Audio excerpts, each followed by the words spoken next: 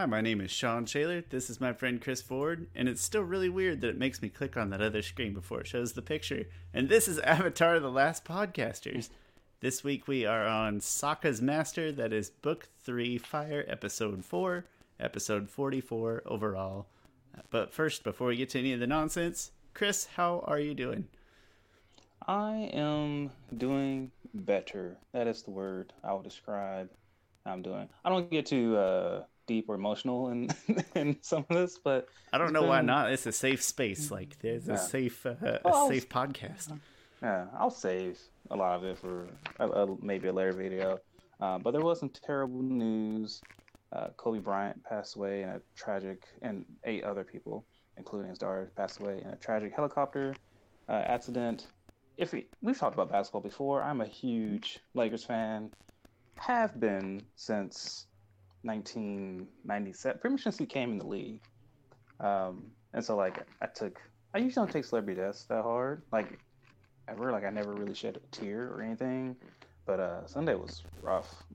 Um, but no, I think things have gotten a lot better. I have just like gotten to the point of just really more so celebrating everything he's done, his life, stuff like that. And that always helps you get over it. Which I know if I knew Kobe more personally, that's much harder. It's much harder for people to actually know him.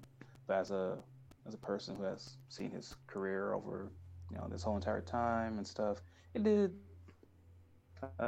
kind of weigh heavy on me. Like I said, I'm a huge Lakers fan. And also, it's I easily cry in movies all the time, right? Because you watch a character and you empathize with the character. When the character goes through something, you feel that. And so like I watch basketball all the time, and so I see these basketball players, bigger than life, and I know them to a certain degree. You see them reacting to it, and it's really easy to just feel those same emotions like hit you over the head again and again and again. But like I said, I've gotten in a pretty good place, a place where I wouldn't say process it at all, but I can put into words a lot of my thoughts, which I'm going to do. Hopefully, I'll do a video on it pretty soon. It kind of spans beyond Kobe, and to a certain extent. But I just started thinking about legacy, and what is a legacy, and and and just I don't know how celebrity deaths are different from other people's deaths, but how that's not anything to necessarily be like to hate them for it or to shame them for it like that, or to look down at people who do mourn over celebrity deaths and everything. It's Um, always been. Oh, I'm but sorry. like I Go said ahead. before, I've been uh, really just kind of going through memory lane. I think a lot of players sharing their Kobe stories, even though there are emotional. Some of them are just like they're just so Kobe-esque, and they're so. Some of them are really funny. Like last night, I watched a Ron Artest one, which you know who Ron Artest is. His other name is Metal World Peace. I had He's an NBA interesting person. 2K2 first, so he'll always be Ron Artest to me. But Yeah, yeah, but he was Kobe Bryant's teammate, rival for some good years. When he played for the Rockets. Like him and Kobe got into it a lot, which that's compared to Kobe was like if he respected you, even if you hated each other on against team, he wanted you on the team, at some point. Um, and it's but fair to he say was that Ron Ron Artest was talking Artest about was a pain in the rear. yeah, yeah. It's hilarious to go back and watch that stuff.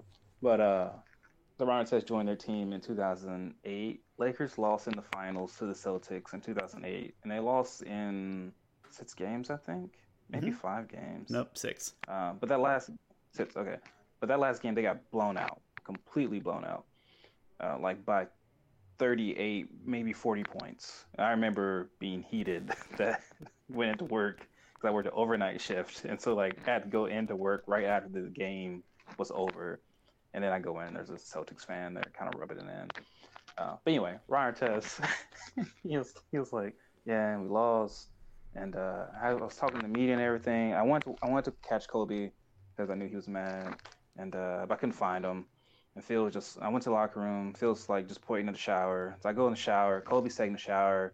and he's showering and everything. It's hot. There's steam coming off of him. Which one thing visualizing this is so weird. But I played enough high school basketball. I can visualize it. Yeah, and the way Ron Artest tells it, it's even like more weird. He's like, and Kobe has this really mean look on his face. I just want to say, hey, Kobe, I'm proud of you. You fought really hard. And he says, man, what the F you doing? Or something to that extent. Like, what are you doing here? and, and then I watched just a recap of so they lost to the Celtics in 2008. They beat the Orlando Magic in 2009 in the NBA Finals, which was really easy. Like, they beat them in 5 games. So it was a good win, but Dwight it didn't feel... and, what's the coach's name? Amir Nelson and Stan Van Gundy. One of the Van Gundy brothers. That year, yep. That win it felt good, but didn't feel as good. So it wasn't gratifying. Yeah. Yeah. They played the Celtics the next year. I mean, this is one of the best finals I've watched. It's Game 7, Lakers versus Celtics in the finals. Like, that's basketball at its peak. That's one of those things that even not super basketball people, it's kind of an Americana sort of thing. You sort of need to get into it. But like, Kobe didn't have a great game in that Game 7. I mean, he still had like 20-something points, but there's one point where he has the ball on top of the key, and he finds Ron Artest for an open 3. And Ron Artest shoots it, he makes it. That really took the Lakers up, I think, 6 points in that game. And with like a minute and a half left, so Lakers, they had a pretty good lead at that point. It's funny, because at that point, the score was like 80-74 or something like that. Really low scoring game. Back in it was a fine scoring game for that time, even 10 years ago. But anyway, Lakers win the championship. And Ron Artest is interviewed afterwards. It's like, Kobe passed me the ball. And I could hear Phil Jackson in my head, because he's a Zen master, right? He gets in your head. He was like, Ron, don't shoot the ball. And I was like, shut up, Phil. And I shot it, and I made it. But so I've been doing a lot of that. Anyway, that's how it's been helping processing and everything. But no, it's like I said, everything's better. I'm in a pretty good mood. I have to preface by saying I'm not a Celtics fan. For some reason, with basketball more than any other sport, I tend to follow coaches and players individually, and I think it's just because of the way I don't know. I think it's just because of the way individual players or coaches, I always feel like in basketball maybe have a bigger impact than the other sports, and I really like that about basketball, but I could be exaggerating. Long story short, I really like Paul Pierce, and I really like Doc Rivers, who, by the way, I didn't get really sad until I saw his reaction on ESPN to it, and that about broke my heart. And so I do remember both of those finals extremely well, and just because of playing the Celtics, it's probably some of my favorite Kobe memories. I will say that when it comes to celebrity deaths, it's kind of like there's like 3 points in my head of like, all right, first of all, just because people mourn celebrity deaths in a different way doesn't mean that anybody's like escalating them as more important than anybody else. Yeah. Like, I feel like it gives off that perception sometimes, but nobody wants that to feel that way, and that's not what it means. But it's it's just interesting or really neat of the like shared emotions with so many people, or to see how many lives that Kobe impacted. Almost more interesting the fact of like, how many millions of lives did he impact that he didn't even know these people? Yeah. And that, I don't know, there's something really neat and interesting about that. And we all have idols as children, as adults, or whatever. And like I said, I think sometimes people take the celebrity death mourning the wrong way, but it's not. First of all, it's not the right time to be taking that stuff the wrong way anyway. You just look at it and sort of appreciate how it brings people together and find the good in it. And I think that's what any person wants when they pass, is for something good to come out of it. So interesting week in that regard, for sure. Yeah, I said this on Twitter, and I'm going to fit it somewhere into my video essay, that it's a surreal feeling pretty much the same emotion about the same person that millions of other people are feeling at the exact same time. Like, I've never felt that before, and in a way I feel more connected to humanity than ever before. It's a very connecting moment. I think I told you on Gmail, one of the weirdest ones for me was that I really liked Sean Taylor in the NFL. He's my favorite player in the NFL during his short time. But it was weird because he was kind of also maybe a little bit of a pain in the rear, and he like wasn't at his peak yet. Like other people didn't love Sean Taylor, and I remember being so frustrated. Like, I can't believe there's not more coverage on this. I can't believe there's not more people upset about this. He's Sean Taylor. And then, like, the farther away I get from it, I was like, it's because not a lot of people liked Sean Taylor. Like, he was just entering that part of his career and was also had some troubled history and stuff. But anyway, it's a tough week, but it's really cool to see the way that the sporting world has reacted to it. A lot of good things coming out in that sense. The whole entire sporting world, like pretty much every facet, like soccer, because Kobe was big into soccer because he grew up in Italy. Yeah. Like if he sits you down, like I've seen him in interviews talking about soccer and like talking about the game of it and how like, oh, well, this player came in and did this and this, and like and then there was a couple other sports. Football, the Pro Bowl was the Pro Bowl was happening at the same time that this news broke, and and then Tiger Woods, you see his reaction to it because his caddy like knew it this whole time. He was playing at some Open, but his caddy didn't tell him until he was done. Like the whole sports world, even beyond that, has been affected by it. But on a brighter note, which it is coming up, Super Bowl Sunday. And the home team is in Super Bowl. I'm wearing my one Chiefs. Actually, I have two Chiefs shirts. I also have two Chiefs shirts. This is one of them, yeah. But you have a very nice. That's a jersey, Sean. It's an old jersey though. This is Tony Gonzalez, so it is. It's up there in age. This Chiefs shirt I got for free from donating blood. Oh, nice. So if you're able to donate blood, people. So there's plenty of blood shortages, and you might get a free shirt out of it. We bleed red. I mean, like literally, but also in the Chiefs way. Yeah. Yes. Again, it's a little bit of it's strange to me because my first team is they're the Redskins.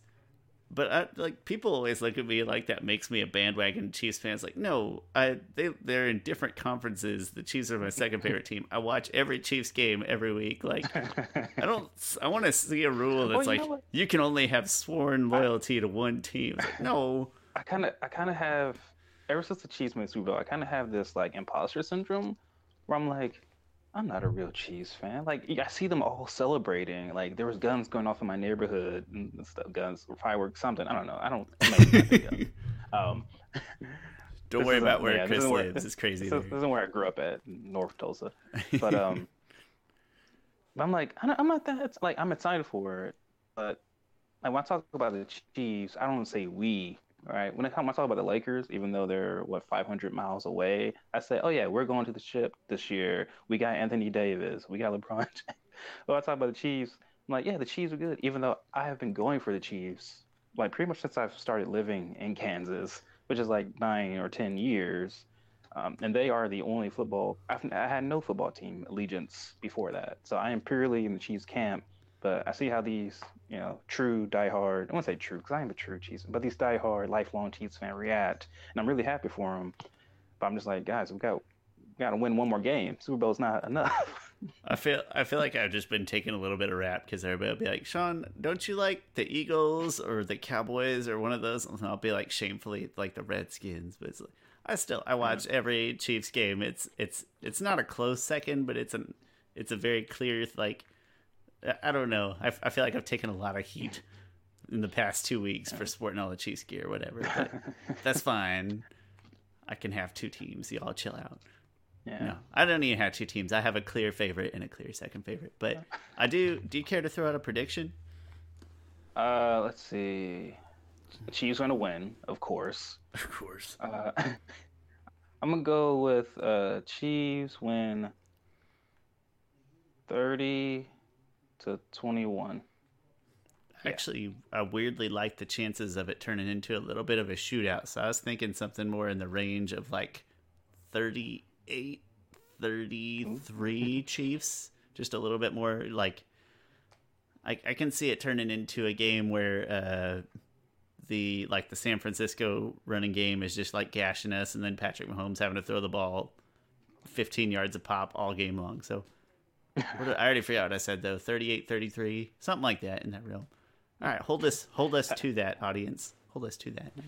Yeah. As for everything else that's happening, I don't know if you want to ask a question, segue into this, but other geek stuff I've been watching. My Hero Academia wrapped. Well, it didn't wrap. It wrapped up this certain arc last night. I've been really loving My Hero Academia. Sean, you need to watch it and catch up on it. I'm trying really hard, but right now I have prioritized Static Shock until Comic-Con. I have just made a difficult choice. That's all. Oh, okay. That's fine. The thing is, we have 2 months till Comic-Con. We have a much longer time than I think I've been, because my costume's already ready. I haven't spray painted yours. I told you about that wig that I had, and it's not going to work. I'm going to have to blonde my hair because I think a wig will... I get headaches really easy sometimes, and I can see something like wearing a wig all day give me headaches. So I'll find a way to blonde my hair. It was a terrible wig anyway. But anyway, My Hero Academia is really good. I just posted a video a couple of days ago reviewing the overhaul arc on it, because it is stunning. I think it's on its way to being the greatest anime of all time. That's pretty high praise. I currently hold the greatest anime of all time to be Yu Yu Hakusho, which you should watch that as well.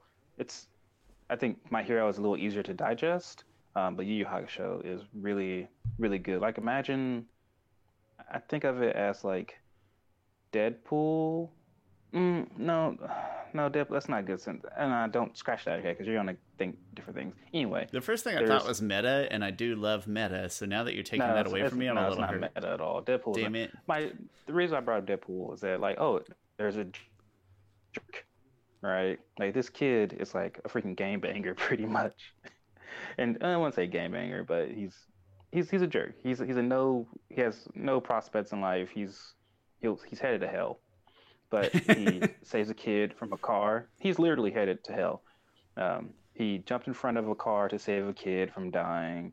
And then there were, like, the people who run heaven to hell. They're like, you weren't supposed to do that. We had you dying in this time and this time. We didn't expect you to do something selfless. So anyway, he becomes a spirit detective.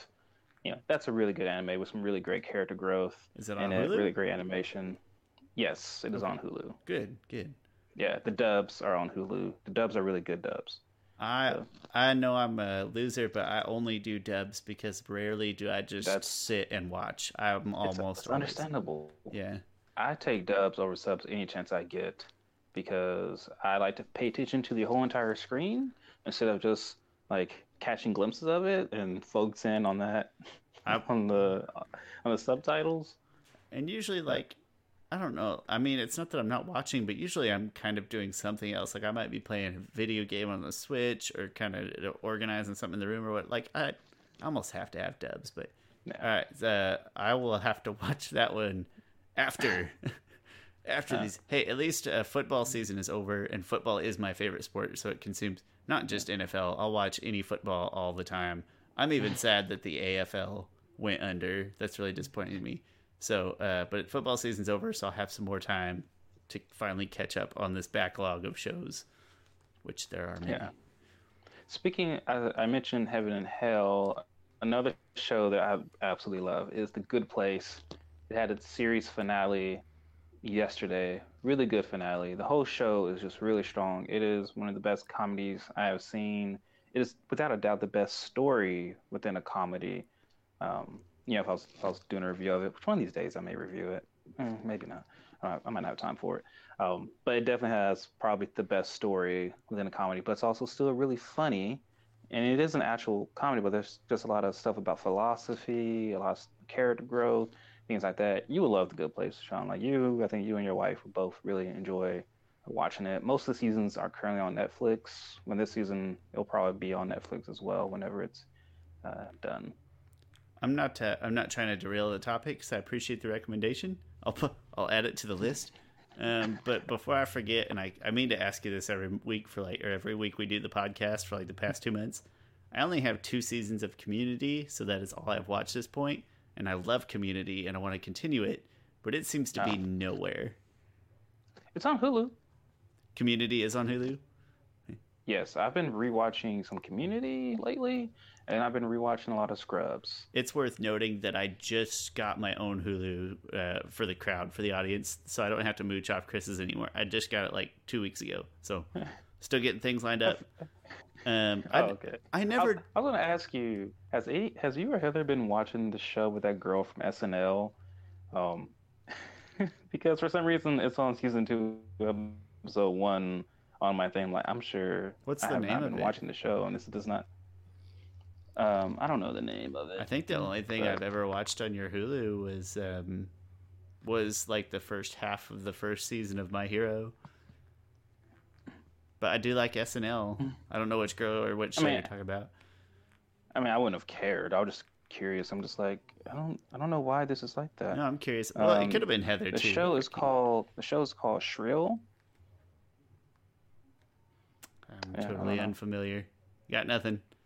It's possible that my wife was watching it out there on the Shield before we signed up. That's a possibility. That's fine. It doesn't sound like her kind of show, but I don't know anything about it. All right. Well, I also need to get back into Community for those first 2 seasons that I've watched. Oh, I'm happy to say that those couple of seasons were genuinely 2 of my favorite seasons of television of anything. Like, it's my kind of comedy, and comedy is my favorite.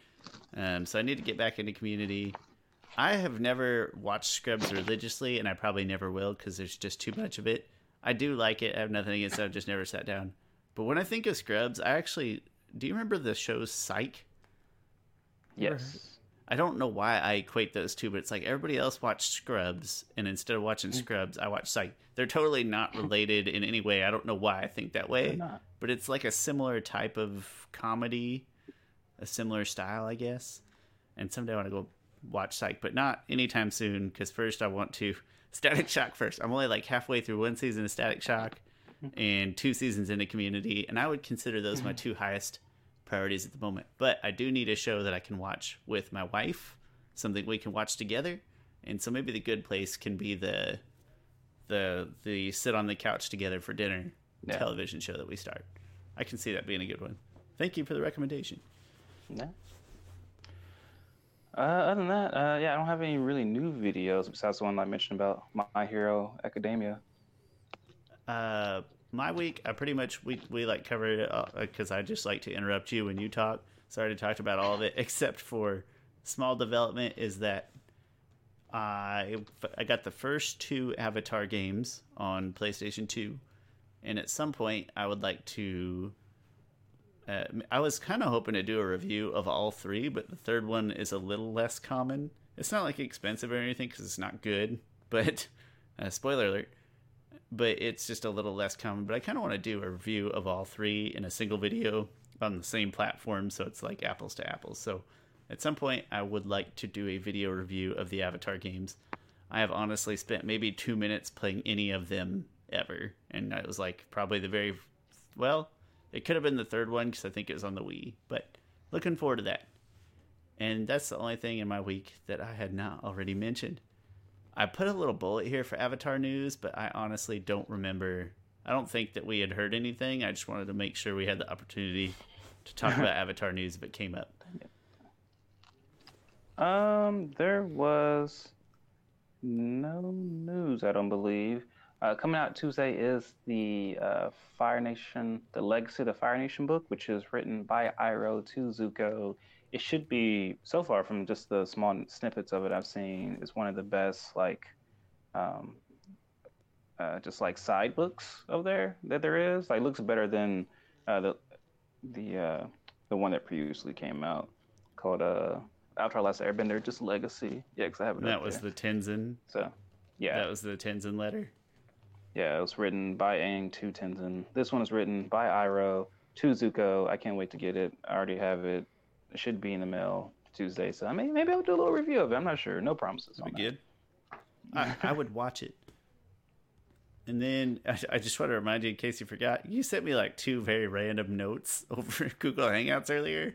I just want to make sure that I'm not supposed to like bring those up now or something to remind you. Nah, they're for the episode. Okay, got it. I didn't know I was like, these are the weirdest news tidbits you have ever sent.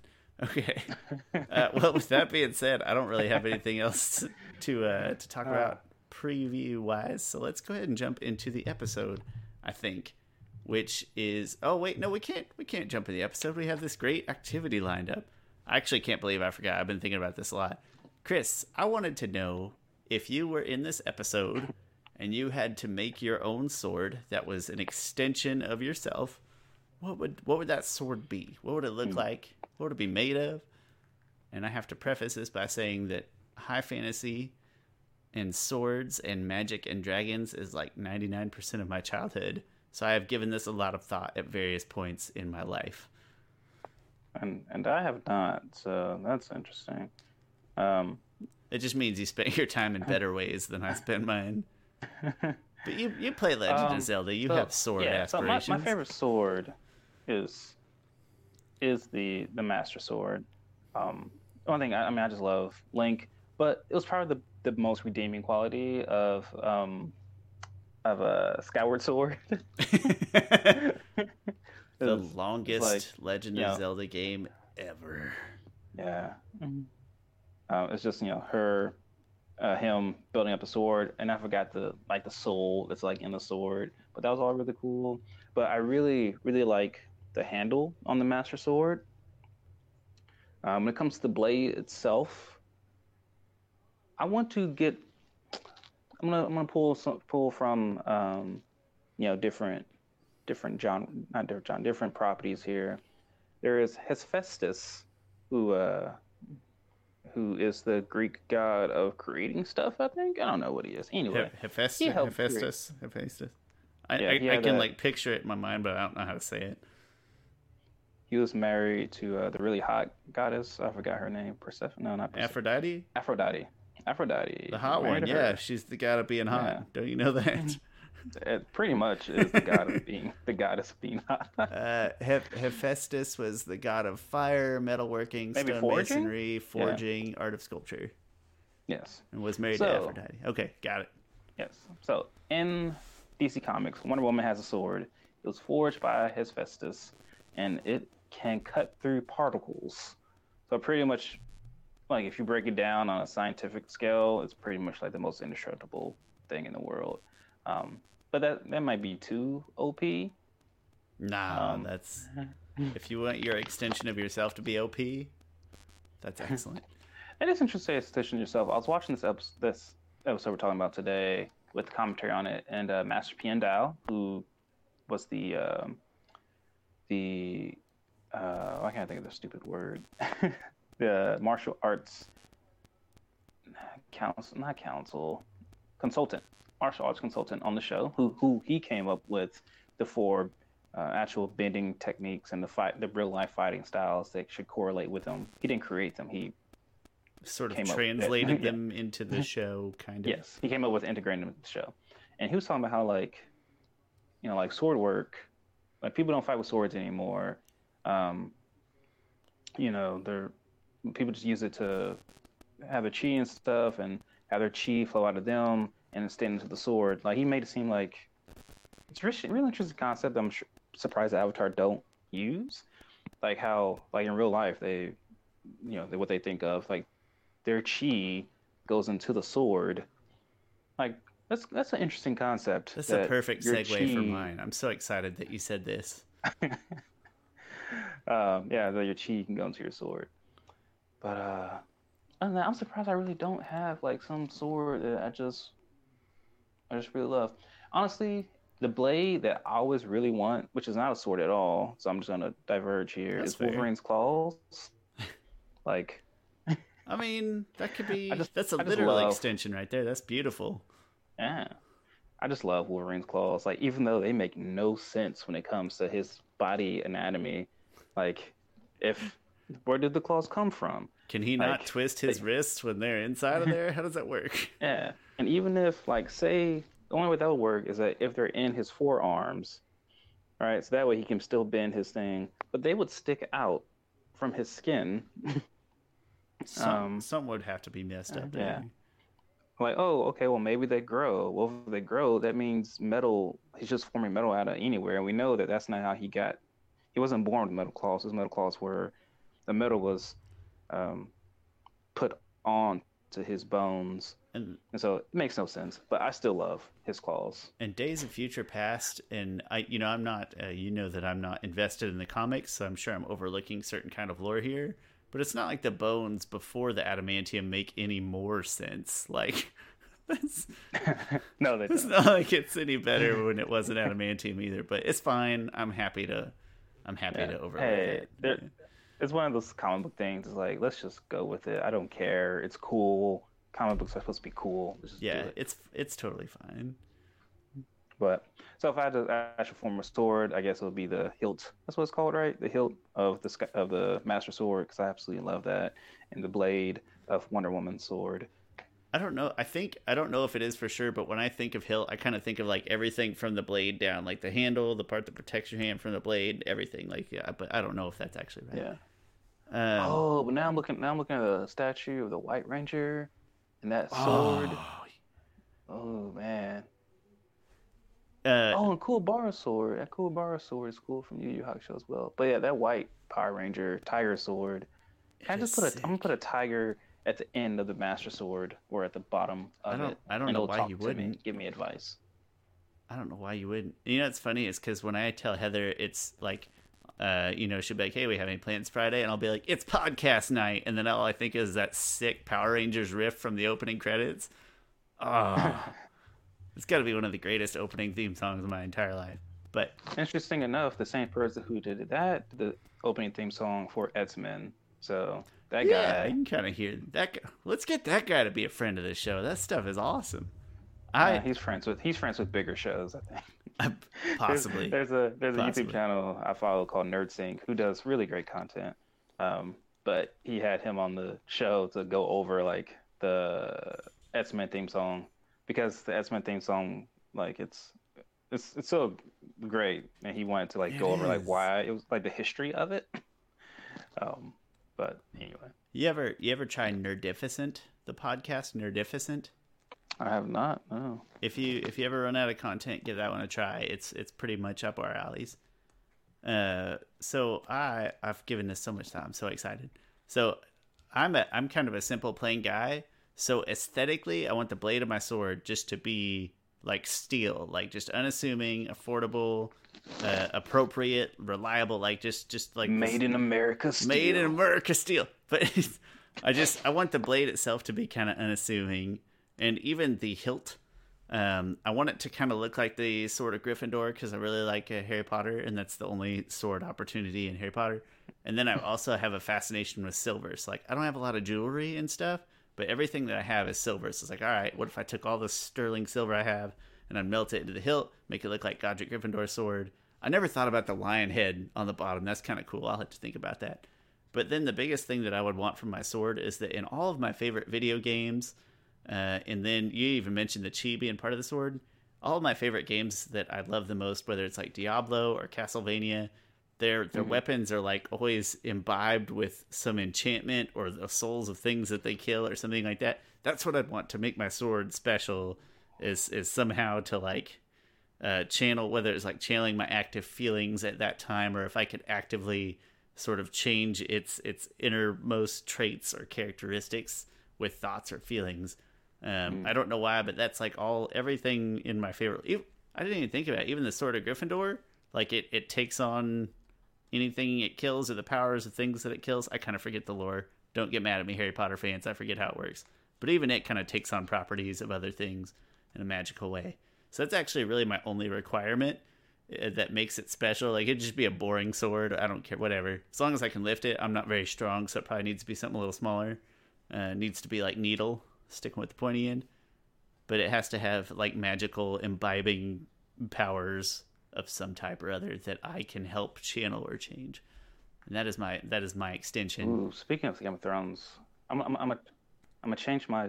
I don't want the tiger head. I want him to talk and be sentient. And if I wanted to be the wolf head, from Jon Snow's sword. Oh yeah, that is a great. Yes. That's one of the great pieces of. I guess you would call that the great pieces of costume work of that show. I think that sword right there. I totally forgot about the Power Rangers sword. Well, thank you for indulging me in this fantastic activity that gave me an excuse to think about all of my favorite swords. I'll happily indulge in that anytime. Well, let us know if you had to make your own sword. But send us pictures. I'm not a good artist, so I'm not about to draw a picture. With that, I think we have chit-chatted plenty. Let's get into chit-chatted, yeah. Like 40 minutes already. That's all right, because the episode is... regardless of your thoughts on the episode, it's not like it's going to take all that long. It's not incredibly deep or anything like that, so it's fine. No. And the episode is Sokka's Master. Man, I did it again. I forgot to change all the numbers. It's episode 4. You can ignore that number up there. Jeez, and you get a new producer. And, I need.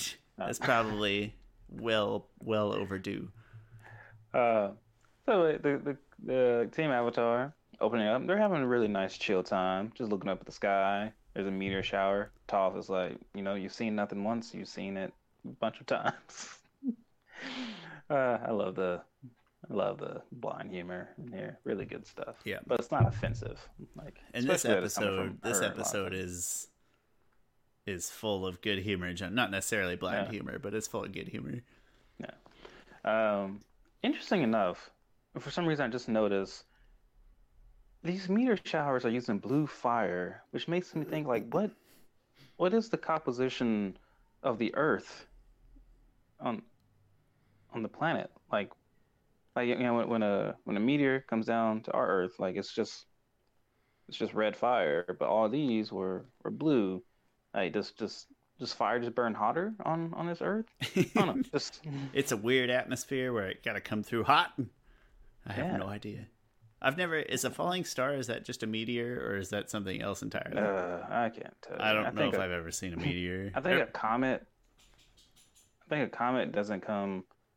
A meteor comes down to Earth. A comet just keeps going. Because a meteor, right? You can get a meteorite. And then make a sword out of it. Yeah. Every time it's on the news, and they'll be like, "Meteor shower tonight. Step outside at like midnight." I'm like, I'm not going outside. Yeah. I'm not staying awake to go outside. That's outrageous. Yeah, you keep talking for a minute. I gotta go try the flowers. I'm upstairs. Hey, well, if you don't mind, I'll walk through some of what happens in the episode in highlight format. So yes, that's what I mean. Yeah, I can handle that. So they're sitting around and watching this meteor shower, and you get the blind humor. But the crux of the entire first portion of this episode is that Sokka feels very useless. He is a little upset, kind of wishes he had more to contribute, and he even specifically mentions at one point that everybody has had training from a master in bending. Katara has received training from a master in water bending. Aang is getting all this attention for all kinds of bending. And so the crux of this early part of the episode is really just Sokka moping about not having any sort of refined abilities. And then they're trying to cheer him up. And so then it goes from that to essentially shopping. I think they say that explicitly. Like, I know what's going to cheer you up. We're going to go shopping. And so they start going weapons shopping. And that's what furthers the plot development of this story more towards sword fighting, is that they're shopping around for weapons, and Sokka's still lamenting lack of a honed skill. That's probably the first 5 or 6 minutes of the episode. Yeah. And this is, to me, the weakest part of the episode, right? When they take out the flames from the meteor shower, and Sokka just sitting there, and afterwards Sokka feels useless. But Sokka has proven himself not to be useless. Like, this would have been maybe a good, like, couple episodes right after Toph gets introduced, because then Sokka is kind of like even lower on the totem pole. But he's proven himself to be very useful, like, all the time. And so for him to have this doubt is it's not out of character, but it seems like he would have moved past this. I think I'm okay with that. It's like a recurring thing. Yeah, envy is a natural human thing. So, but I do get what you're saying. Is like, all right, you've already proven yourself. You shouldn't have to feel bad at this point. Yeah. It's a slow start to the episode for sure. Yeah. On the we'll get to B plot stuff later on. I figured we would just separate them because they're not interconnected even in They're the not at slightest. all. So Yeah. I figured we'd just touch on it at the end. All right. So he comes across the sword, as you may have mentioned, and the guy tells him like, "Oh yeah, Master Piandao, he's a sword teacher, and that's what Sokka knows. He knows he needs a master, 'cause that's what Katara has. That's what Aang had. Toph, I don't think she mentions this here, but anyway, it's like, oh, I need a Toph's master. rich, That'd be really whatever. good. Yeah, Toph learned from the original masters, but I don't think she has brought that up yet. To I think they actually said something about the badger moles or learning Oh, from the okay. badger moles or something. Am I making that up in my head? I might be No, you making might that not up. be. They do at some point, but I think that's in the Firebending Masters episode. You're probably Toph says right. that. Yeah. But okay, so Master Piandao, I really like this moment where um, Sokka introduces himself to Master Piandao, and Master Piandao, you can tell that he's come across, dozens, hundreds, maybe thousands of students who wants to teach, who wants to learn under him, but he didn't deem them worthy. And he says to Sokka like, "Oh, let me guess, you're the best in your tribe," and la la da, essentially. And Sokka's like, "Yes, I am the best in my tribe, but also I am." Pretty much, he says that he's nothing and he's worthless, and and Master Piandao says essentially, "Well, let's see what your worth is together," and he agrees to train Sokka in a fairly um montagey. This whole episode's fairly montagey. It does. Like, It's a lot of little snippets. Not like 80s montage with motivational music playing in the background, but lots of snippets. yeah, it's interesting because watching the commentary, Bright was saying like, "Yeah, we don't really like to do montages because they sometimes don't work, but in this case, we felt like we had to do. We felt like we did a pretty good job." I certainly think so. Yeah, no, yeah, they did it in a good way. I mean, sure, Sokka isn't by the end of it, which is realistic. He's not like some really great swordsman, but he's on his way there. He has some pretty good, I think, necessary things. He's learned some continue key his training. foundational pieces that might allow him to progress further on his own. Yeah, yeah, and there's nothing much to dive into on the actual training aspect of it. I don't think. Not specifically. It kind of goes a little bit of like Karate Kid, and like having him do things that seem a little unrelated at first. Like he's supposed to recognize the landscape and draw the landscape, and I really like that scene where he's got the stupid picture. So I should call it stupid. He has this very poorly drawn picture. But as you mentioned throughout the montage, there's nothing sort of specific to call out other than it kind of just expresses the idea of like Sokka being Sokka and maybe not quite fitting the expectations or what we think the master's expectation. I can't say his name. Piandao. What we think his expectations are going to be. Piandao. Okay. Yeah. Got it. Also, to note, so they had Sifu Kisu on this episode because this is Sifu Kisu. Like, he didn't voice it, but he is the character inspiration for it, and they've been trying to figure out since they started the show, like, all right, what character should we use for Sifu Kisu? And they finally figured out exactly who it should be, which I fan casted him to be the Netflix show. I think they should do it. I'm pretty sure they could do it. I mean, he doesn't have that many lines and stuff. It'll be really cool to have Sifu Kisu on there. But some of the things I really enjoyed with the training is that the way he was training Sokka, the things he said seemed so applicable actually to fighting. Like when he says like he has a blindfold on Sokka and he turns him around, he sees this vast landscape. He says, and he turns him around really quick and is like, draw that. It's like, as a swordsman, you must be able to look at a battlefield, gauge everything that's happening, and make decisions from there in a split second. All right, that's really cool. And then we talked about like the paintbrush, right? Well, with the calligraphy thing, he says like, every swing of the paintbrush, there's no undoing it, just like there's no undoing the swing of a sword. Like everything has to be deliberate. Even though Sokka took that and did something completely different, but still. But I just really love those lessons. Like they're really cool. The metaphors are really, really good. They seem to apply really well to me as I was thinking about it, and it could be just because I was in like a Patrick Mahomes mood. But it's like those are like great quarterback lessons. Like, all right, you got like 10 seconds under center to survey this landscape, figure out what you're gonna do, and you can't undo a stroke of the sword. Like all those things. Like he's talking about quarterbacks, and then I'm like, after I turn the episode off later, I'm just, Sean, you're being stupid, but it's still pretty cool. Sifu Kisi's probably a big secret football fan. We don't even know. American football.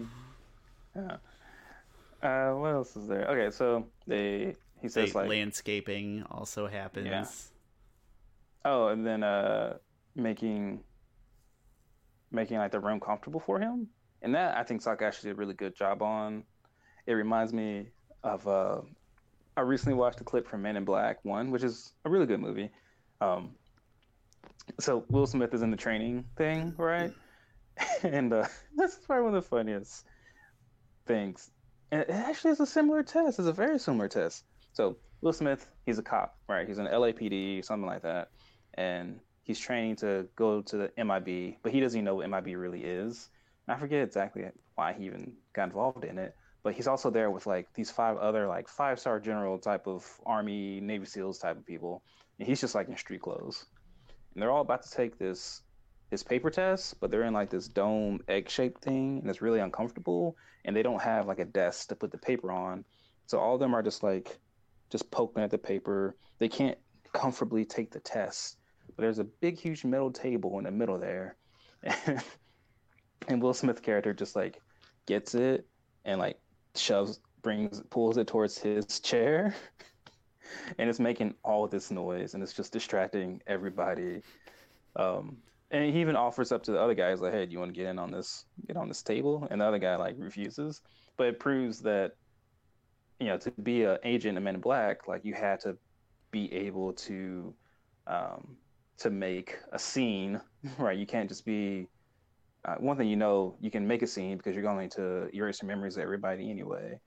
But you have to assess the situation and think outside the box. And then the more funny part is when they go through like the obstacle course and they're shooting targets, and all the other like 5 people shoot like an alien. And Will Smith is sitting there, he's just like, he doesn't shoot anything until it just pop. And then the guy stops the test. He's like, "What did you do?" He's like, "Sir, I hesitated, sir." He's like, "And what did you do to that little girl?" "I shot her right in the head." "Why?"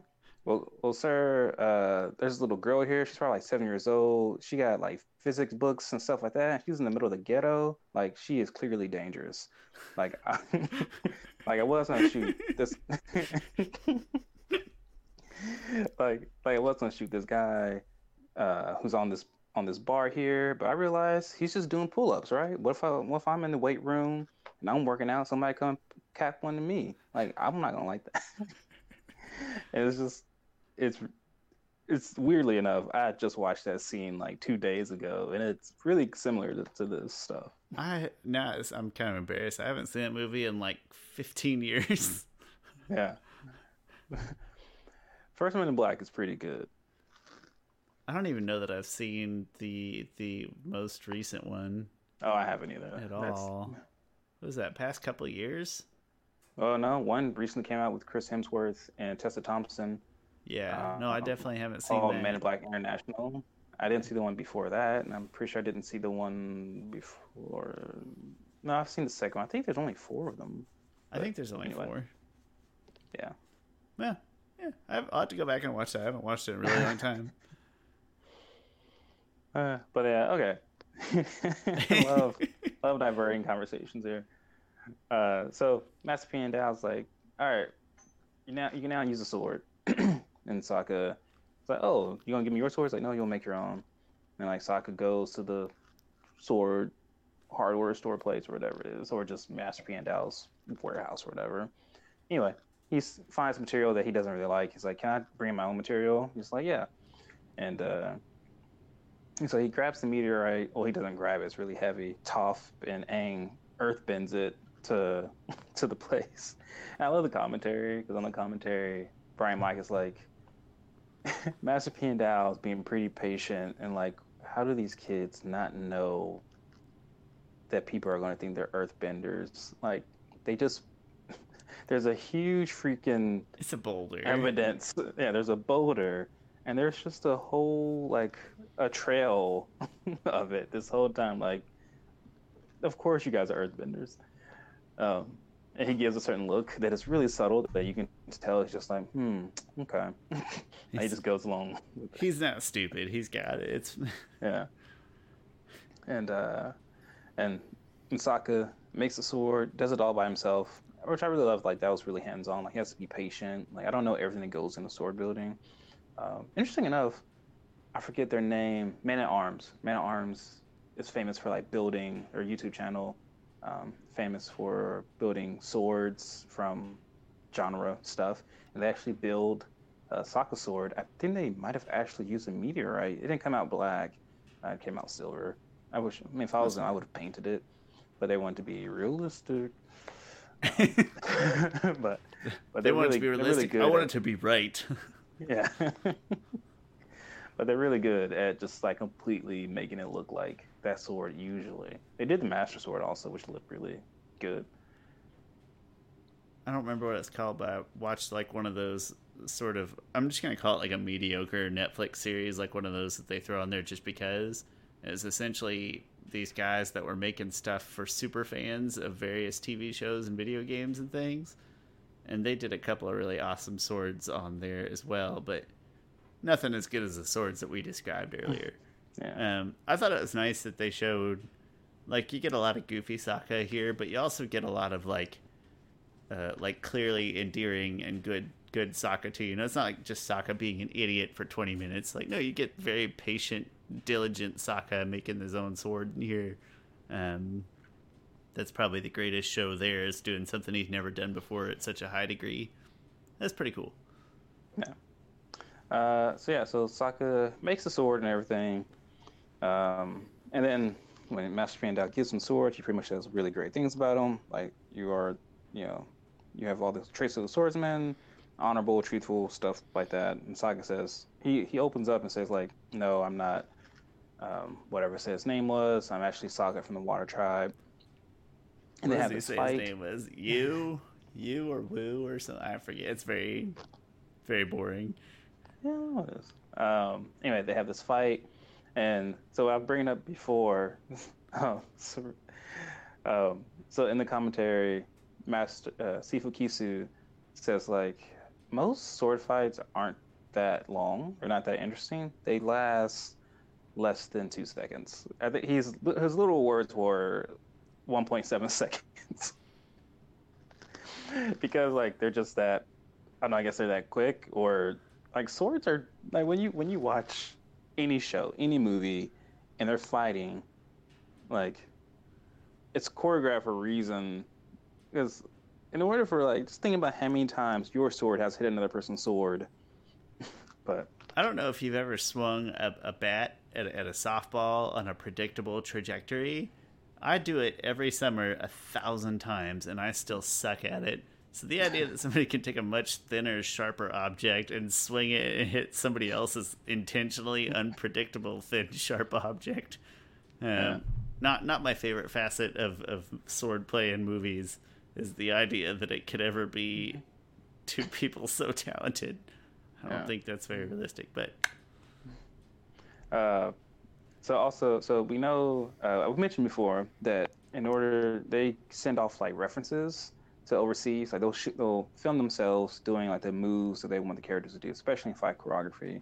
And usually Sifu Kisu and Brian Konietzko kind of go through them. They're in the Nickelodeon gym, like doing this sword fight that Sokka and Master Pandao are doing, and like they're just like sweating. Like they're like, this was the hardest thing we've ever done. And I don't know the whole backstory behind this because it's interesting to me, but Nickelodeon has a gym And apparently Serena Williams just walks in. She's like, wow, you guys, this is a really great way to stay in shape. And Brian is just like, he's like, and I was just huffing and puffing and I was out of breath. And he was like, one of the world's like greatest athletes told us like we're in shape and we're definitely not in shape. You're about dying with your toy stick. Yeah, or at least he was saying like there were foam sticks that they were doing it with and stuff, but they were still like hurting and everything. I hope that made Serena's day though. Like, hey, how was your day? Oh, just saw two guys in the Nickelodeon gym hitting each other with pieces of foam. What if she got into LARPing? Like, but she probably would have gone in just like whipping people's heads off with stuff. Oh, that'd be awesome. Gosh, you know how great she would be at LARPing? Yeah. You try to throw something at her? Yeah. She's gonna send your own stuff right back at you. That's for sure. The thing is, like, she would probably go in secret. Like, she's probably like one of those secret characters who's like all dressed up and like hooded. Like, I don't know what her name would be. She would have to be very well disguised. Like both Williams sisters are very distinctive, and they would have to be extremely well disguised. But like in her LARPing circle, she would become like this legend, like the hooded she only mistress. shows up at one LARPing event per year. Like, I'm imagining, I've never LARPed. I would love to.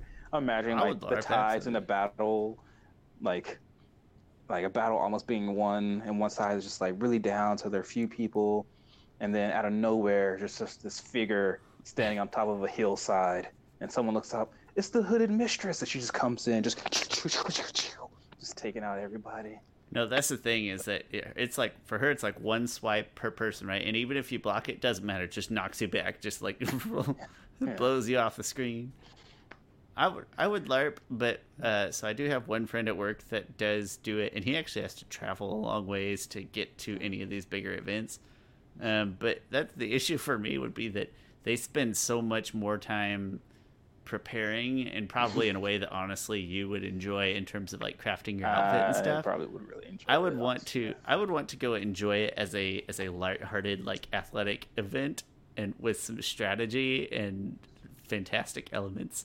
But he says he spends most of his time crafting his outfit and that type of thing and getting to and from where he needs to go. So I was like, that part's not as interesting to me, but that's fine. Yeah, that part seems really interesting. The Legend of Serena.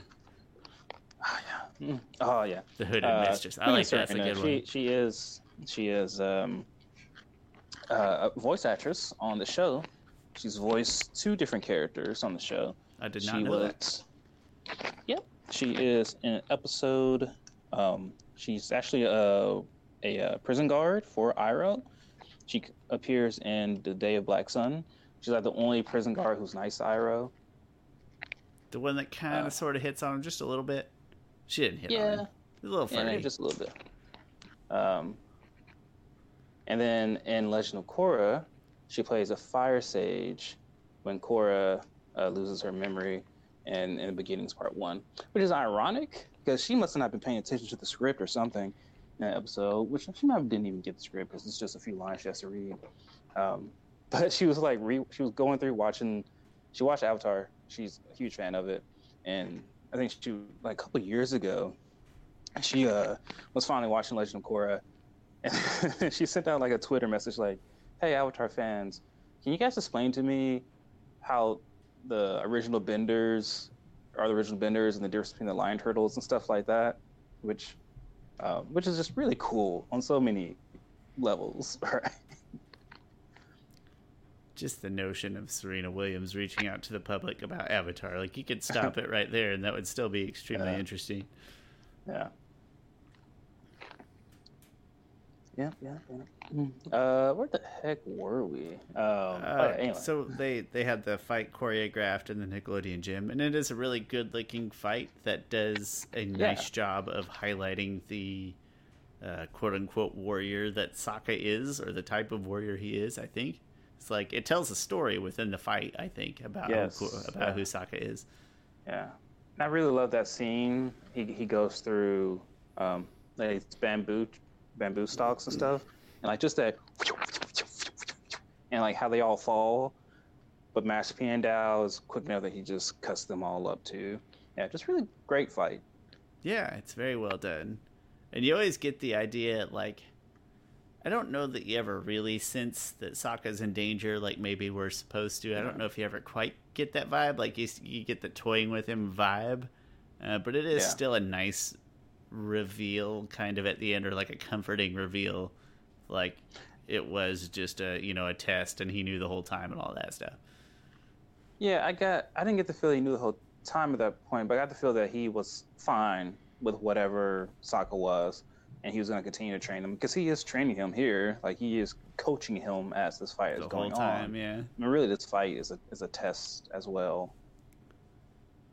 So it's translated really well, and then just so as not to linger on it too long, at the end of this fight, and essentially Sokka has earned his respect and admiration, and I just want to call out that he does give him the White Lotus tile, which yes, at this point we do have a little better understanding of what that means, and that we've met. Keep going. Sorry. No, it's not. I mean, it's not a twist or anything, but it just gets you more intrigued in what this secret society is. That this really awesome character, even if it's just a side character, this very awesome, interesting character, it has a way of like piquing your interest a little more into what the White Lotus actually is. Yeah, and his like on the floor there's actually a White Lotus on like the training ground, and then even his insignia when it goes into it, it's a White Lotus. But there's also a Fire Nation symbol right in the middle there. So just really clear out there signs that this guy is part of the White Lotus. Our signs that we're part of the White Lotus, like our Instagram and Twitter profile pictures. We are White Lotus unofficial members. We're like the White Lotus fan club. I like that logo. I forgot we need to put it on the. Something's missing it. Anyway, I was like, in commentary they also mentioned that Master Piandao was like a general in the army, so that's interesting as well, just like Iroh was. Speaking of Iroh, nice transition. Yeah, and with the Serena Williams too, that's a nice transition. He is currently in prison, and this was one of my favorite parts of the episode. All right, like he looks so disheveled, like almost crazy, as if his mind has gone somewhere. But we know, like last time we saw Iroh, he wasn't going crazy. But this is all just a show for this this prison guard guy. And like when Iroh gets food, like he like shovels to it, and he like eats it, and he seems like just like he's not all there. He's playing it up, yeah. He's doing great. Yeah. And I think the first thing he does afterwards, like he lifts up his hair and just smiles, and then does he just eat the apple at that point? Yeah, I think in that one he just eats the apple. He totally stops eating everything else. Yeah. Yeah, and then the next time he like he just visits him, whatever. Oh, next time he's doing push-ups, like clapping push-ups. Yeah, I can do maybe like 5. I'm at like 2 tops. But then when the warden comes in because he hears this clapping, it's just Iroh going like that's just so like mess with your mind type of stuff. And then the warden says, I don't want to call him the warden, but this guy really gives some interesting perspective on Iroh. He's like, you used to be the pride of the Fire Nation, the great dragon of the West. Now look at you. Like, that's just an interesting comment in of itself. Like, man, people used to look up to Iroh. Like, Iroh was that guy who was leading the charge against all the other 4 nations. He was gonna be the Fire Lord. Yeah. Now he's in prison, which is just really interesting. Even in the commentary, they're like, yeah, Iroh used to be this really hardened kind of general, like one of the best. Like he's one of the greatest tacticians there was. He was one of the greatest forces there was, and he's like, and now this is him getting back to that, like him actually training and getting back to being that the way he was, which I'm really curious, which will never happen. Like who would win in a fight between Iroh and Ozai? I mean, I would take I would take Iroh probably, but Ozai, he's no slouch. Like Ozai had to, just because Ozai wasn't like in the war, he still trained on all these different things. He still had, he still went through Agni Kais and stuff like that. If we're talking like peak Iroh versus peak Ozai, it makes me want to go peak Iroh, but at like certain given points in the series, you'd be like, all right, I don't think Iroh is really in shape for this right now. Yeah, like even if Iroh got to the peak that he could get to, right? Even if Iroh sculpted his body to the best he could do right now, he's still like 60 years old.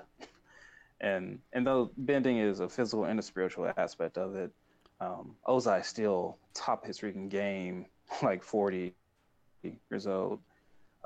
I think narrative wise, it would make more sense that Ozai would win that fight. Because to me, Ozai is supposed to be that he's that upper, epsilon thing that Aang has to surpass. Nothing should be able to thwart him because that just makes Aang's story just, I don't know, less meaningful, I guess.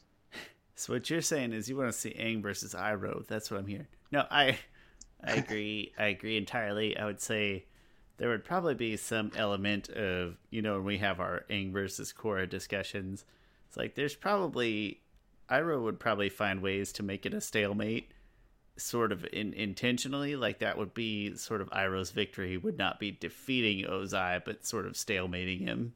Yeah, I do think Ozai would come out a certain number of times and win outright. I do think because given a certain situation, if Iroh would have faced, if Iroh would have faced Ozai before Ozai knew about lightning redirection, then Iroh would win because that's the element of surprise. Like Zuko could have killed Iroh. Zuko could have killed Ozai when he stood up against him in the Day of Black Sun, but he knew his own destiny. That's Avatar's destiny, so he didn't do it. But he could have easily just point it right back at you. And Aang could have done it too, but I don't think Ozai knew that Aang knew lightning redirection. Although she kind of should have known. Though. He should suspect it at least. Like, he should have. Yeah, you gotta be aware of that stuff. Zuko told him, "Hey, I'm going to go train the Avatar." Oh, well, maybe Zuko would train him how to redirect light.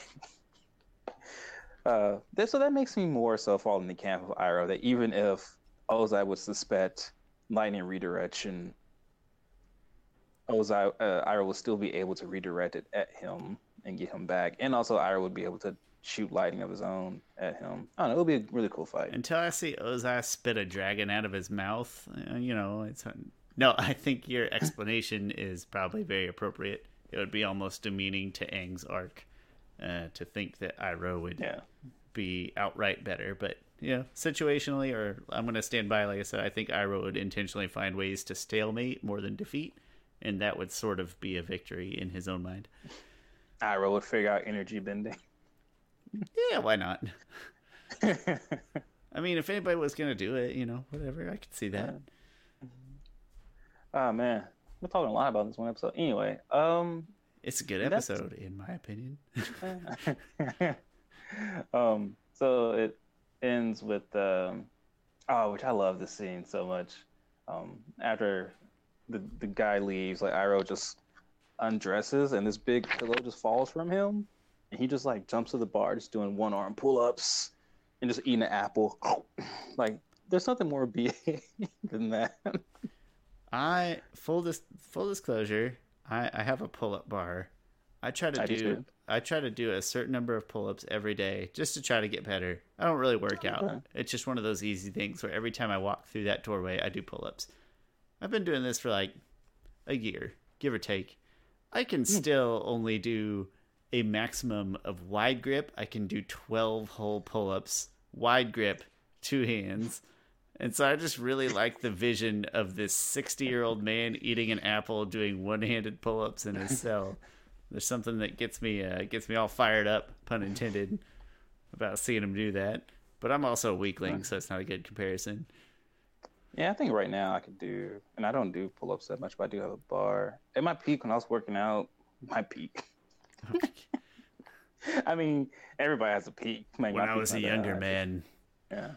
No, just when I was like working out like 4 times a week. Not even hard working. I just like playing basketball, doing 2 miles on treadmill, lifting various weights. I could do maybe like one pull up with one arm, and then overhand, whatever wide, I could probably do like 15 straight, and then probably like 17 because this is easier. Yeah, Whatever this is, inverted in here, and I can get about 15, and wide I can do like 12. yeah. But I remember, not to toot my own horn here, but I remember in gym class in ninth grade, we're taking this like assessment test, and we got to pull ups, and I don't even know. I've never done pull ups before, but like everyone's doing the pull ups, and like people are only doing like 5 at most. And I get up there, and I'm just like 1, 2. I'm like, wait, what? How am I even doing this? And I do 10. And they're like, look at him. I'm like, yeah, look at it. It's like I was Peter Parker and I got superpowers. The thing is, that was the only thing I could do. Other thing than that, I wasn't like great at. I could just do pull-ups well for some reason, relatively well, not that well, but. I was say at running. I eventually got good at running, but otherwise I failed all those physical fitness tests. I like sports. I'm not good at them. That's important to hear. Running though, one time I was good at running. But I remember, for some reason, we play intramural basketball a lot. I remember one time at a game, I threw you like a really good pass. It got you wide open, like right near the basketball goal, and you shot it. And you completely missed it. That sounds exactly. And on the way back, you like looked at me like, "I'm sorry." Like, it wasn't. I don't care. That sounds 100% like me like, to a T. Like, sure, I do like to win. Like, I am competitive, but I'm not. I'll never get mad at people. I'm not mad when I lose. I mean, I really, really like to win, but but it's funny. That sounds like me. One time in high school basketball, so we didn't have a C team, but we were a really small school, but we really always had big basketball teams. Not good, just big. And I wasn't very good. We never had a C team, so even on the JV team, I never got to play many minutes. So I was like a junior already playing JV, and I got to go in the game for a couple minutes. And I like LeBron in transition. I came up and I like LeBron swatted a guy and actually pinned it. So I pinned it against the backboard, and it's scared. You don't expect to do this when you're small and athletic. And I didn't know what had happened at the time, but I like caught up and I like pinned that shit against the backboard. I felt so cool. And then only at that point do I realize it was one of those backboards that drops down like a foot below where the rim is. So it's still cool. It's still easily like the highlight of my entire basketball career. But like when you're not thinking about it first, it's like, how did I do that? And then I turn around and I look and I was like, that's right. Easily the highlight of my whole basketball life was that one blocked shot. But felt really good. I never got good at basketball. That's okay. No individual sport-like activity gives me as much joy as just generally shooting hoops. I need a basketball in my house, like a goal in my house somehow. I don't know how I'm going to make that happen. Yeah, I'm getting back into playing basketball, going back to the gym. Got a gym membership. Been going like twice a week last couple of weeks. So it was really good to get back Gym with courts? Yes, yeah. Excellent. Excellent. I'm glad you get back into it. We used to play a lot of ball. All right. Now that we've diverted all the way from there. It's been a basketball. Sorry. It's supposed to be a basketball episode. We needed that this week. So at the end of the episode, though, is it this one where he tells the lady not to be here on a certain day? No, or is that the next episode? That's not until Day of Black Sun, and that's Serena Williams. Yeah. Okay.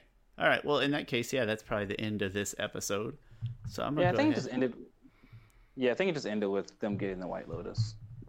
You're right. I think that is actually the last portion. Yes.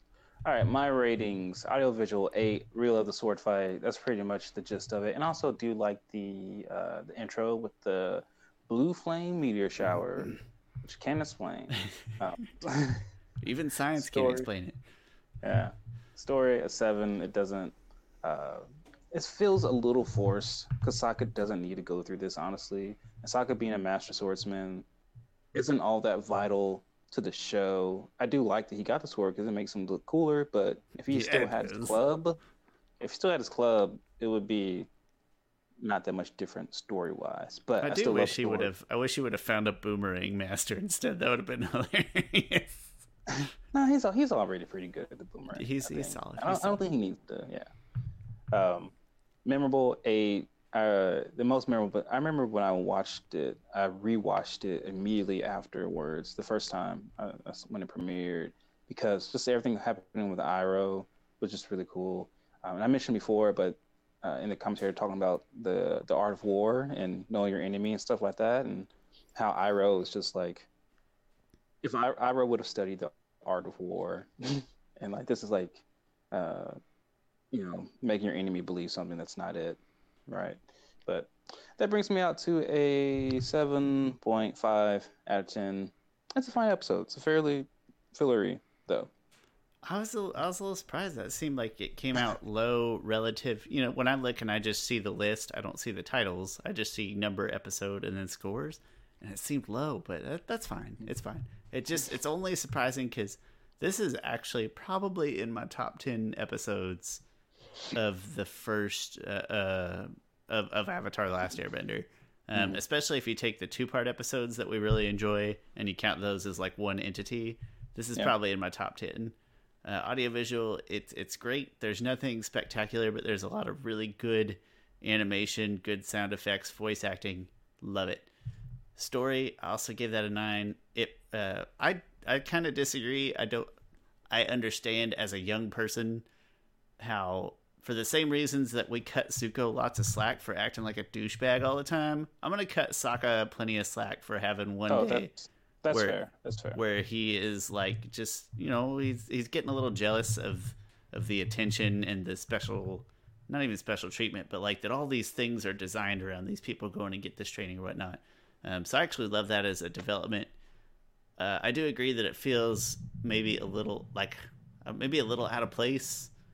But regardless, I think as usual, our disagreements tend to come from like, this stands alone as a very good story. It's probably kind of larger, inconsequential, other than the B plot is probably more important than the A plot, which is a little strange. But I love it. And then memorable, to me, very memorable because it's got the humor, the sword fighting, favorite characters. It focuses on my 2 favorite characters, both plots. The B plot is perfect. It's exactly what I want out of a B plot, which is almost like a teaser for bigger things to come. That's what I want my B plots to be. And then the A plot is really interesting to me too. So I love it. Came even 9. That gave us a nice 8.3, which in the grand scheme of our episodes is good, solid placement. Yeah. That's probably the widest we've been, I think. I don't know. That might be among our widest margins, especially given the weight that you put on story. So your story at 7 with the weight that you have it, that like drug it. But I'm not here to bash. That's fine. If we didn't have differing opinions, our top and bottom 5 episodes would be really boring. One thing we didn't mention was how Team Avatar is without Sokka. How it's just really boring, and Katara tries to fill up with that with jokes, but she's not funny. I forgot all about that. Yeah, it's great when she's trying to. It's so, I forget what she said. It's so something outside. Yeah, it's so hot that Momo is shedding. That's what it is. Oh, and she's trying. God bless her. I forgot all about that part. That is great, though. Yeah, this is an interesting Taka episode, actually, because Katara says, like, Toph says she misses Sokka. She's like, well, if you miss him so much, why don't you marry him? And then they respond to it in like a way. But then when Sokka comes back, Toph is really excited to see him. To see him. Chris, you jerk. Oh, go ahead. Toph was really excited to see him with her feet, sense him physically with her feet. Sounds weird out of context. That sounds worse. Sorry, that sounds worse somehow. I don't know why. I get it. This is me being childish. It's fine. Yeah, and then she blushes about him. So, but just a little bit of Taka stuff there for all those Taka shippers out there. Taka plugs. Yeah. I A don't. lot of taco shippers out there. I gotta be honest. I don't remember what my feelings were on the taco ship. I think long term I'm a no go, but within the immediate context of the episode is pretty cute. Yeah. But I think long term I was a sink. Or maybe a float. I don't know. I wasn't big on a lot of those ships. I think I floated that one. That was a great podcast episode. We got tons of downloads and tons of views. I loved seeing that episode out there. Yeah. It was great. Yeah. Also, shout out to any new listeners out there. I think we've gotten a little bit more. Like some people have come to my video, say, "Oh, I'm here from Avatar Last Podcasters." What? I'm like, "Oh, really? That's interesting." That doesn't happen all that often. I'm gonna say that's like the 1% in a literal way. That is the 1 out of 100. Is that person? That's awesome though. That's great. It was really gratifying to see I always look at the downloads of the audio only. And that compiles downloads from like iTunes and Spotify, Google Play. Yeah. And so, but when it's downloads, like it's not playing in the browser. Like these people are, they may not ever listen to it, but they're actively like saving it to their phone to listen to later. And I don't know why that's so flattering to me, but it's like people trying to save our stuff on their phones. And that's pretty cool. 10 whole people trying to save our stuff on their phones. I know it doesn't seem like that much, but it's kind of flattering to think about. So, thank you, fans. Thousands of people. Thousands of people. Perception is everything. Sean. That's right. Thousands of people. Well, I'm assuming if 10 downloaded it, hopefully that means thousands saw it. So that's pretty cool. Hey, thanks, fans, on that note. And here, as your reward, here's a picture of Buff Iroh. Sorry if you're on the audio only version. What a great picture, though. I love Buff Iroh. It is interesting, but he seems way bigger. Seems too tall here than he did. And when we meet him again in the Old Masters, he just seems too tall here. Like he didn't grow taller; he just worked out. Yeah, like in Old Masters, he looks like he slimmed down but didn't bulk up. Granted, in here he's like, "Oh, I bulked up," or maybe he was like, "Oh, I bulked up. I got too big. I gotta come down." Well, maybe it was just to get out, right? It's not like a larger mission type of thing. It's what's the best use of my time right now? Bulk up, get out. And then after that, he's like, all right, don't gotta work out anymore. Let's start going back to normal. Thank you, fans. Thank you, Chris. Next week we will have I think our goal is to have a special guest on. And the reason is because the episode is garbage, so we're trying to do something to make it sound better. And no, I'm just kidding. That's not my assessment of it. That opinion is not representative of this YouTube channel or of other people on it. It's just my opinion. No, but we will have Jamie on, hopefully, if she's available, to talk about that episode. As well as waffles. Yes. Waffles versus pancakes. That's very important. And then hopefully something that is more important than waffles versus pancakes. What's going to be bad is that I'm going to have like stronger feelings on next week's episode in the waffles versus pancakes debates than I have on like anything else. Such inconsequential nonsense. But I'm going to bring the heat, so get ready. Bring the heat. I'm going to bring the waffles. I'll be happy. Whatever. It's fine. In the meantime, go follow us on Instagram and Twitter. We've been doing pretty good at interacting on Twitter. Not quite as much on Instagram, but trying to be active on both. And that's at @last_podcasters, or as always on the Facebook page. Chris is the Objective Geek on YouTube and Objective_Geek on Twitter. So go follow us, hang out with us, give us your thoughts on the next episode, especially because I would love to be. I would love to not be converted, but I'd love to hear reasons why I should be converted and like the episode better. So, in the meantime, I'm Sean. That's Chris. This is Avatar: The Last Podcasters, and we will see you next time.